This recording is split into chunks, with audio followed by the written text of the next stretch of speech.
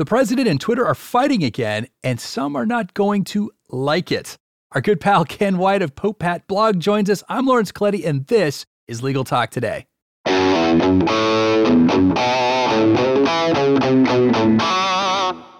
All right. Thank you so much for joining us, Ken. Always good to be talking with you. How are you doing up there in L.A.? Oh, we're getting by, hanging out, recording things in closets, staying out of the sun, the usual stuff for these days. That's right. It is a strange new normal, but I think people are beginning to adjust. Hey, also, I wanted to say, because I'd be remiss in my executive producer duties if I didn't say great job on that last episode of Make No Law. I know it when I see it. You are a gentleman and a scholar, sir. Well, you guys do a great job of producing it, so it's good to be on a team. Well, Ken, in recent news, President Trump and Twitter have been in a dispute, and it's regarding a couple of Twitter tweets from the president that have either been hidden or partially hidden or subjected to fact-checking links that link back to media sources not necessarily friendly to the president's views.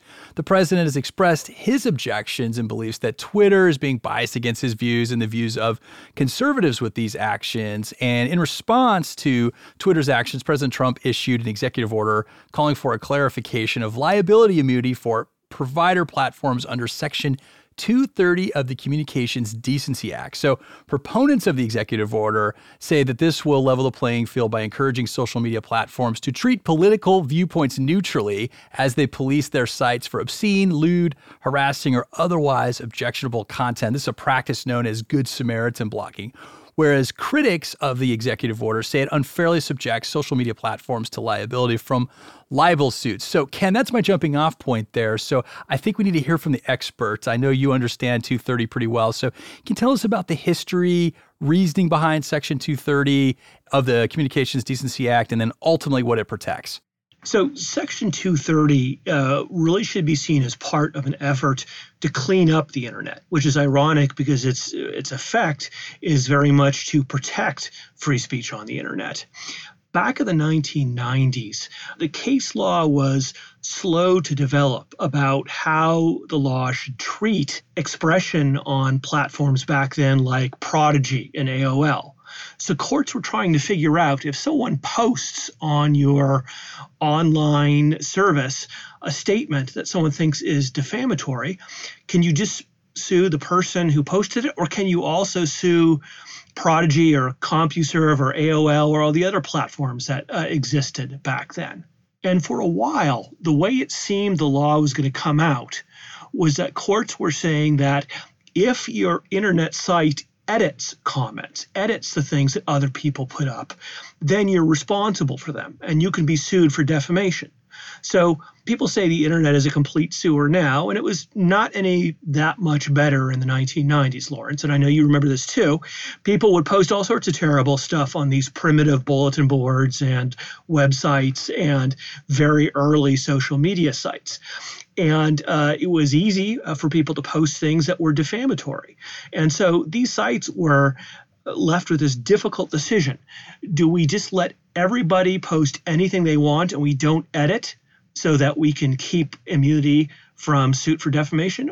Or do we edit and try to make it less of a sewer, but then we take on liability if someone posts something defamatory? So Congress didn't want that. Congress wanted to clean up the internet, a somewhat Don Quixote view of it, but they wanted to. So as part of the Communications Decency Act of 1996, which was an early effort to fight obscenity and porn on the internet, they passed Section 230. And what Section 230 does is this. It does two key things you need to know about. Number one, it said that an internet service provider can't be treated as the speaker of content that other people put up. And what that means is plainer language is that if I say something defamatory and untrue about you, Lawrence, and I put it on Twitter, I'm on the hook for that. Twitter is not, because they just provide the service. I'm providing the content. Okay? That's part one of Section 230. But part two is the part that is just as important and most people ignore. Part 2, Section 230 says if someone puts up material that the website considers to be objectionable, then they can't be sued for editing it, for prohibiting it, for banning somebody. So those are the two parts of Section 230 and the basic background of them. What Congress wanted to do, Lawrence, was to encourage and incentivize websites to clean up the internet. They wanted AOL and CompuServe and Prodigy to be editing things in their forums and banning people who posted porn or obscene things or offensive things. They wanted them to feel free to do that so that the internet would be a better place. So this is that good Samaritan blocking that everyone's talking about. So hence just sort of preventing the ISPs from riding straight into the windmill when they try to clean everything up, but in so doing would risk that limited liability status that they have as the platform provider, not necessarily a content creator. Right. So people talk about how there's a platform versus publisher distinction. It's true there used to be in the law. And that was the distinction between, say, the phone company, which isn't responsible for me libeling you by phone, or the newspaper, which is if it prints a letter from me. But Section 230 is something completely new. It creates a new category of internet service provider, and it's not really a publisher or platform thing. So when you hear people saying that they have to decide whether they're a publisher or platform, that's actually nonsense. They don't. Section 230 creates a new category that they are in. Well, let's walk through some of the key elements of President Trump's executive order and discuss how it may expose social media platforms like Twitter to some liability. Well, Lawrence, it really doesn't. So it threatens to, but it's mostly an empty threat. President Trump's executive order should really be seen more as a political gesture, like a speech, than as much of a substantive order that really changes the law. First of all, Section 230 is an act of Congress. The president can't just change it by executive order. Congress would have to change it. And so far, Congress has resisted making big picture changes to Section 230. But here's what the order does. It has a general statement of policy that social media sites and other sites should be fair in moderation and non-ideological and not pick and choose who gets censored or banned. It's fine. And they can say that's the policy of the United States all they want, but that's not the law. Where it starts to get into something that actually has an effect is it says that the government shouldn't contract with sites that engage in biased editing and biased moderation. And the government's free to do that. It can decide who it contracts with or who it doesn't. So I guess that means that the government's not going to advertise on Twitter or Facebook government programs if they moderate in an unfair way. The order also directs branches of the government to start looking at regulations that might interpret Section 230 and what it means. So it suggests to the SEC that it start looking at what it means to do good faith moderation by an internet service provider. But so far in the past, those government agencies have not shown any interest in getting involved in this type of thing or in purporting to regulate internet sites. And it's not at all clear that just because the president tells them to, that gives them the power to change what the plain language of Section 230 says.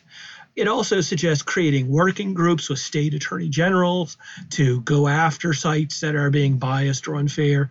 But again, if there's no law allowing them to do that, and if the sites are doing what the law explicitly allows, then there's not much that can be done. So, Lawrence, this should really be seen as sort of a blustery statement of, we think Twitter's unfair and mean, and we think it shouldn't be, and we're going to throw our weight around and try to do something about it, while doing very little in reality. Yeah, I mean, when I was reading it, I did notice that one part where it was asking for a clarification of what was written in the act. And so, there's 60 days of within the order being issued that it would be reviewed by several different agencies and the Attorney General. And I don't know what comes of that after that point. But it just sounded like it was reviewing, but not necessarily asking for a change in the law. So just based on that, with these kind of new activities by Twitter, like I had not seen these sort of fact check links before, and I had not seen them hide a tweet like they did, especially with someone as high profile as the president. When they start going down that pathway, do they start losing that immunity that Section 230 carves out for them? They don't. So remember that Section 230 immunity only protects them from liability for what other people post. So when Twitter posts a note to the end of President Trump's tweet, Twitter is potentially liable for what it says in its own note, what it adds. It's the speaker of that information, but it is not liable for President Trump's tweet. So Twitter's own speech is subject to normal defamation analysis, but other people's speech on Twitter is not. And the suggestion that somehow Twitter loses protection when it expresses its opinion about the speech of people on its platform is nonsense. It's nowhere in Section 230. You have to remember that Mitt Romney famously said, corporations are people too. And to the extent that platforms have free speech rights and they have a right to decide what they want to say on their platforms and what type of environment they want to have and how they want to moderate, that's true. They have the rights to free speech and free association. They're allowed to do this. It's actually a protected constitutional right. And nothing in the statute takes that away. If the president wanted to, I guess, poke the eye of Twitter, would he have been better off, maybe bringing something in antitrust or contract law or consumer protection? Sure. There are two potentially more fruitful avenues for critics of social media platforms. One is antitrust. And, antitrust is a huge mess that I'm not going to get into, but it's traditionally been brought against people like Microsoft and Apple and Google. And you could talk about whether or not any of these platforms engage in anti-competitive activity that is designed to suppress competition in the marketplace for social media. But that's not the same as suppressing views they don't like. That's something very different. Then there's the consumer protection angle. And so the question is, are they falsely advertising when they call themselves free speech platforms?